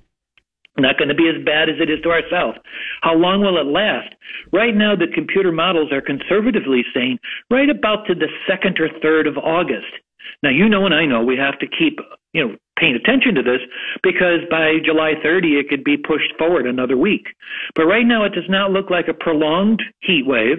We've had Julys where it's above 90 every day. Yeah. And we're not going to do that, obviously, because we're right now 4 degrees below normal, which makes it one of our coldest Julys on record.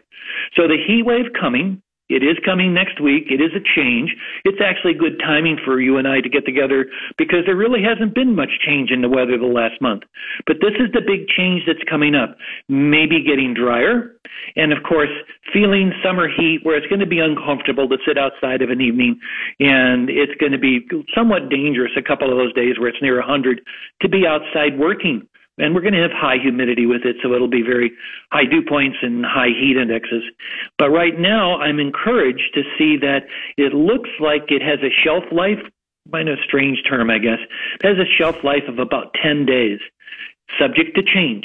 Yeah. And of course, the 98 could be subject to change by next Tuesday. It could be creeping up into the 100s.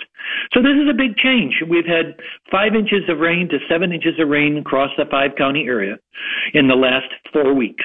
And it's about to change with the hottest temperature, a couple days barely above 90, as you noted. So that's about ready to change. But again, this heat is just off to our south. Let's hope it stays there and we're just getting a portion of it.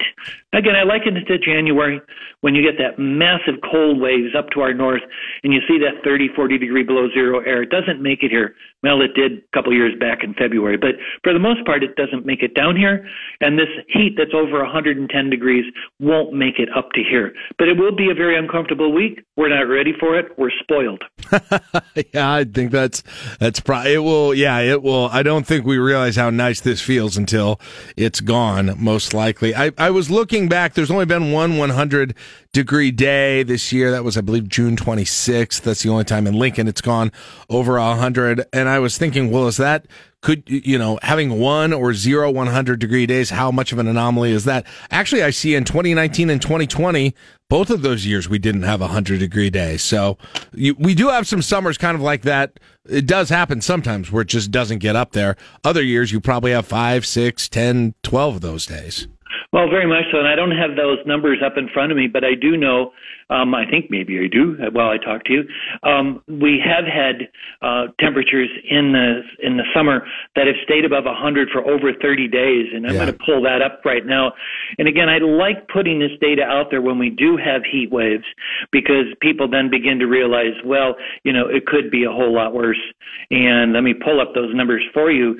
The ironic thing about it is the globe is warming, and we're not going to get into the politics of that, but it is warming, but that doesn't mean everywhere is warming at the same time. And our summers have not been getting hotter. Our summers have been relatively pleasant. Our warmth has been in winter, the lack of snow except for the occasional year. So here I'm pulling up the 100s now, and we've had as many in 1936, 41 days. That's hard to imagine, isn't it, Jack? 41 days above 100. 1934, 39 days. Jeez. 2012, which isn't all that long ago, 17 days above 100 degrees. And our average is just around 6 days a year. And the last few years, we haven't had many. So 2022, we had 6 days. In 2021, we had 4 days. 2020, 2019, we didn't have any days that reached 100. So it's that kind of heat that we see to our south is reminiscent of those horrible Dust Bowl years that we had heat all the way up into this area. But that's just not happening. And in our climate statistics, our summers are not what's showing the warming.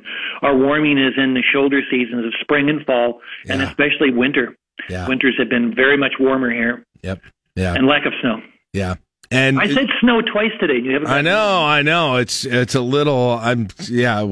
It's okay now, but the next 2 months, let's not get into it too much because that's when it actually gets scary. To put in perspective what you just said about 100-degree days, I've got the same website and I'm looking at the 90-degree climatology. 23 days this year, just this year in 2023, that have been over 90. That's it. Right. We've only had 23 days, most of them in June, that were over 90. Last time, July 11th. And we normally average 14 days in July, so to only have 3 is pretty unusual.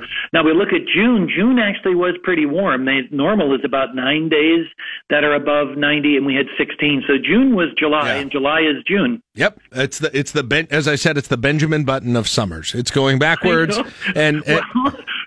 I don't know what it means, Jack, and we're approaching the football season as well. Yes. We're about a month out from people going to the first Husker game, although I think the first few games are away, aren't they? Yes, two away games to start out. But it's like, the beginning of the football season around here can be pretty bad. So we've delayed the football season, which is, I don't know if that's good or not, because we can get some pretty bad heat in August.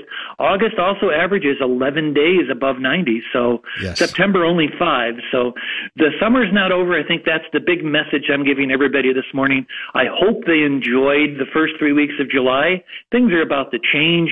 don't fear. It's only the middle of summer. It's not the beginning. And we may be able to escape with probably not the hottest temperature of the summer. Hopefully. That was back in June.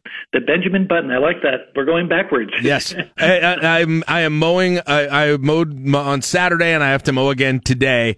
Trust it to say that never happens on July 20th, that I'm mowing twice a week. Never. No, this time of year, it pretty much just sits there, and you just, Yep.